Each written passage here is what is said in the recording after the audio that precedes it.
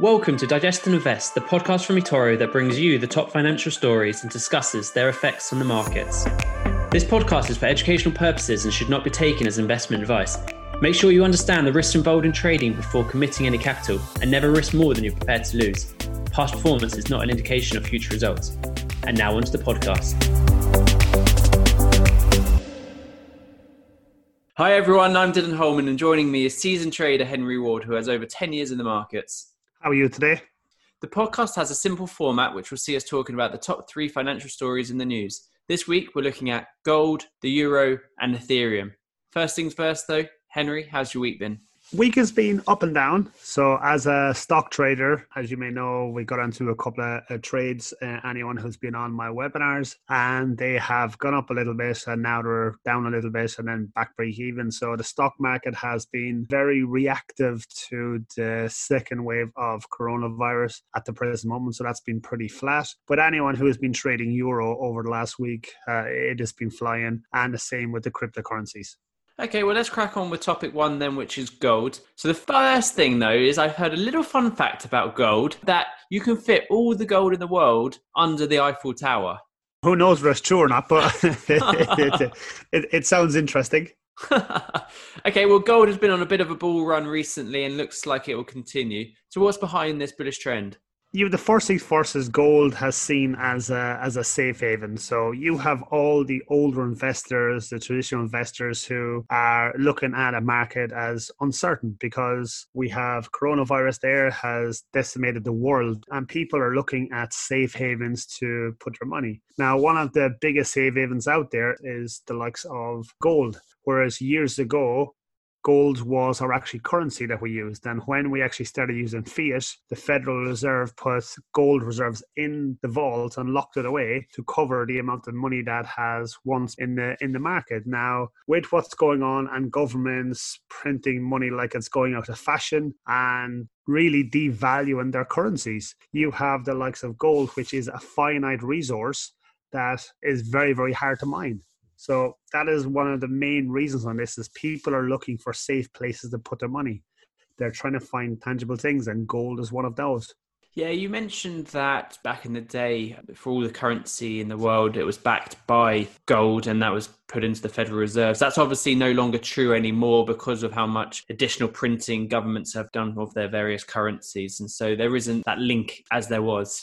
Yeah, but what they've done since then is you have bailouts in the likes of Eurozone, you have the pandemic here, you have what happened in 2007, the financial crisis. And through all those phenomenons, they have now printed more money, pumped more money into the market, and theoretically devalued the actual currencies they once had. So. Well, yeah, as you say, gold is very much considered a safe haven, which is why it's been reaching record highs of around just under the $2,000 mark. I think it was about 1980 at one stage, which is a huge run over the last few months. Now, on the eToro platform, there's 2 different ways that you can buy it. There's the CFD way, which is contract for difference, or as an underlying asset. What's your thoughts on the pros and cons on these different alternatives? It depends on what type of investor you are. You'll have investors who will swear by the physical asset, whereas traders who will just trade the CFD. Now, the problem with buying the physical asset is there's only so much of it that you can store under your bed. Now, it's not a massively safe place to store the physical asset, is it? And that's one of the big problems with buying the asset. If you buy the physical asset, generally there's a holding fee from brokers. They will charge you for holding it somewhere. If not, then you have to try get a safe and actually do that yourself. Whereas most traders will actually trade the CFD rather than the physical entity. Now, the CFD is a contract for difference where you can speculate on the price going up or down. Now, if we get a pull back to about the 1800 mark, if you look at the charts, there's a massive support level there. And if we come back to that level, that will be a good technical entry for anyone who is looking to trade it on a CFD. Okay, so looking a little bit deeper with gold, obviously very reflective of what happens with the US jobs data that gets released every month. This figure seems to be getting worse every time they announce it. So could we see this uptrend on the value of gold continue? There is a massive link between US dollar and the likes of gold. when US dollar is weak, gold generally gets strong. And when gold gets weak, US dollar generally gets strong. So you will see money jump out of one asset into another. As we know, US dollar is the biggest traded currency in the world. So with the pandemic, and it looks like that the jobs data is getting worse and worse every single time we have an announcement, we could continue to see this happening. Now, we have long-term gold traders that I've been talking to for over years, and they are now vindicated and holding on to gold over this whole run. Now, we can't contribute the whole run on gold down to COVID-19 because the bull run on gold did start in December 2015. And it has had a huge spike over the last 2 to 4 months. Now, yes, we can attribute that to the likes of COVID-19 and a lot of people looking for that safe haven, but the bull run did start years beforehand. There's two different gold tickers, which are GLD and then gold. As a novice trader, which one should they be starting to look at if they want to invest in gold for the first time?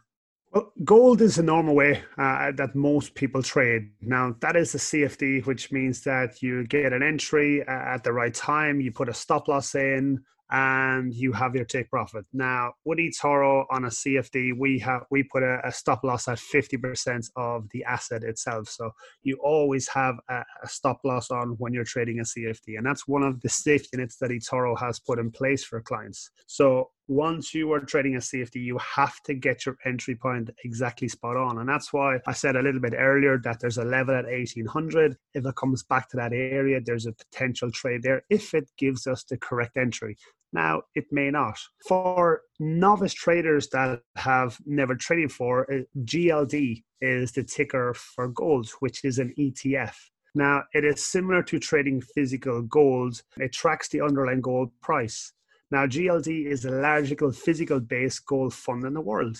So it gives you an option to buy the underlying asset. So it buys the commodity and invests in the commodity and actually runs along the same lines as gold itself. So which means then that you buy it and you can hold on to it long term. You're not subject to fees. You're not subject to rollover charges. You're not subject to anything like that. But the problem is with buying the underlying asset is the same return on investment is not going to happen to CFDs. So you have to work out, are you a long-term hold, which would be great on an an ETF, or if you're a short-term trader, you'd be jumping in out of the market, then a CFD would be for you. You mentioned that there's a support line at $1,800. So does that mean that for yourself, currently you wouldn't be looking at opening in a trade? You'd be waiting for it to come down in value a little bit, or is now still a good time to be jumping in on gold? The way to explain it to everyone is that you never try to catch a falling knife, okay? Because you'll end up cutting yourself. And that's the best way to explain it. Or if you're going to buy something, why would you pay full price for something and wait for a sale? And that's what has to happen. Is now gold at the minute is at a record high. Now, is that the best place to buy it? No, I wanted to come back, have a little sell-off, a little sale, which means that it may be 10% off, it may be 20% off. And then once I get back to that level, then jump in. And that's the thing with trading, is that a lot of novice traders will jump in at an all-time high, a record, because they've seen the news, they've seen the spike, they've seen everything like this. But the problem is seasoned traders will wait for a pullback and then jump in. Would you look at a short position then in gold, the CFD? Oh, absolutely not. Because remember, the trend is your friends till the bend at the end. We have no idea when the bend is going to happen at the minute. We are consistently getting higher highs on this. We're consistently getting higher lows. So this would go against every single rule that I have. We have no real support levels because it's now at a record high. So no, our resistance levels either because it's at a record high. So it'd be absolutely against everything I stand for to short gold at the minute, because it's something similar to Tesla. I get this every day of the week on any of the groups, or whether it's a Skype group, whether it's on my WhatsApp group or whatever. Oh, Henry, I'm just short of Tesla. Well, if you've done that now, you've just lost money. And the same with gold. So you have to be absolutely perfect with your entry to get these bull runs at the top of the turn. It's easier go with the tide. And at the minute, it's a bull run. So just wait for a short sell-off, because it happens all the time. Just have to be patient. And once that patience pays off, then we get in and we buy again.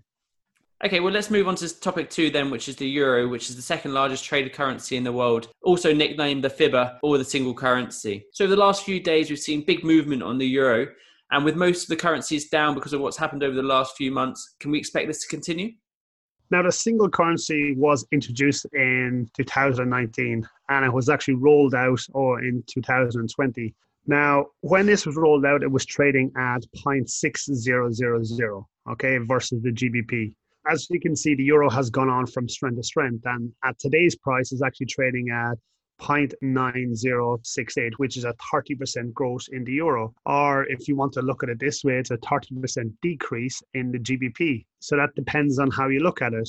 Now, the main reason for this growth over the last couple of weeks is a 750 billion bailout of the European states. That's one of the biggest movers. Its currency is very reactive to news announcements. And once you have a figure like this that's come together and going to be bailed out the European member states, then this is huge for euro, yes. 750 billion is a huge bailout number, but with a second wave potentially coming very soon, is that big enough to kickstart the European economy? This is a big number, but remember, European Union is accustomed to bailing out its member states. Remember the Ireland and Greece bailout. Greece, over the last 8 years, has been given 289 billion. Now, Ireland, to a lesser extent, was given 85 billion back after the 2007 crash. Now, there's 12 countries to spread that to 750 billion over. So when you look at the outside of it, it looks really, really good. But once you put it into perspective of the two bailouts that's already happened, the numbers are really, really small. But remember, it's a good starting point. So we have the feel-good factor. We have people starting to jump in on it again. So it is something that is potentially going there. But I would possibly see a second or even third bailout as we go along, as we get the final numbers on how badly this coronavirus has affected everyone. We've started to see Britain put additional quarantines on some countries, such as Spain recently, with this 2-week quarantine for any Brit who's been over there for a holiday. How hard will this hit Spain? And I imagine that will in turn affect the euro. This will be big for Spain. Their tourism is worth 159 billion a year. So in effect, this is telling the world that Spain is not a safe place to go. If you look at TUI yesterday announced that they've cancelled all holidays to Spain this year, and this looks like a huge blow to the likes of Spain. But with the bailout giving 750 billion, it is going to be a feel-good factor. We are going to see a little bit of a run on the likes of euro, but the likes of Spain, if they continue like that, if the same with Italy, if some of the other member states also have to be locked down again, it means then that this will turn negative very, very quickly. And it doesn't take a whole lot for currencies to turn around, because currencies get very spooked very, very quickly and they move massively on the news announcements. Now, whether they continue in that direction is very unlikely. But what happens is once these announcements come out, they do jump very, very quickly. With the news agenda being so focused on COVID over the last few months, there's one thing that has kind of been swept under the carpet, and that's Brexit. What's happening there and are the most recent events affecting the euro at all? It was the most talked about topic for 3 years in Britain. Now, if you go to mainland Europe, and you mention Brexit, they would ask you, what's that? This didn't massively affect the likes of mainland Europe because they had the other member states. It wasn't a big thing over there. But what we have found over this period of time is that there is life after Brexit. Now, one of the big things that's going on at the minute is we have a deadline of the 31st of December.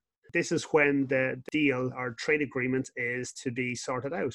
If that trade deal doesn't happen by the 31st December, which actually looks pretty likely that it's not going to happen, this will have a huge knock-on effect on the likes of GBP, which will probably see the likes of the euro strengthen. Well, let's move on to topic 3 then, which is Ethereum. So Ethereum is the second largest crypto asset by market capitalization behind Bitcoin. It's a decentralized open source blockchain featuring smart contract functionality. And over the last few months has had a huge surge in price. What's been happening with Ethereum to cause this? Now, this has been the big winner in the crypto assets this year. Price started at the start of the year about $130, and then with the pandemic went down to the low of around 85, which is now trading at 334, which is just under a 300% return on investment from the low of the coronavirus, which is a huge run on the likes of this. Now, some people see the crypto assets as a safe haven for money when something like this happens. So we talked about it a little earlier on that gold has been a safe haven. Now, with the younger crowd, because there's not as much as the older generation, but the younger crowd see this as a massive safe haven and also with huge growth potential. It's interesting that gold, which has obviously seen a rise in value because it's seen as a safe haven, has gone up.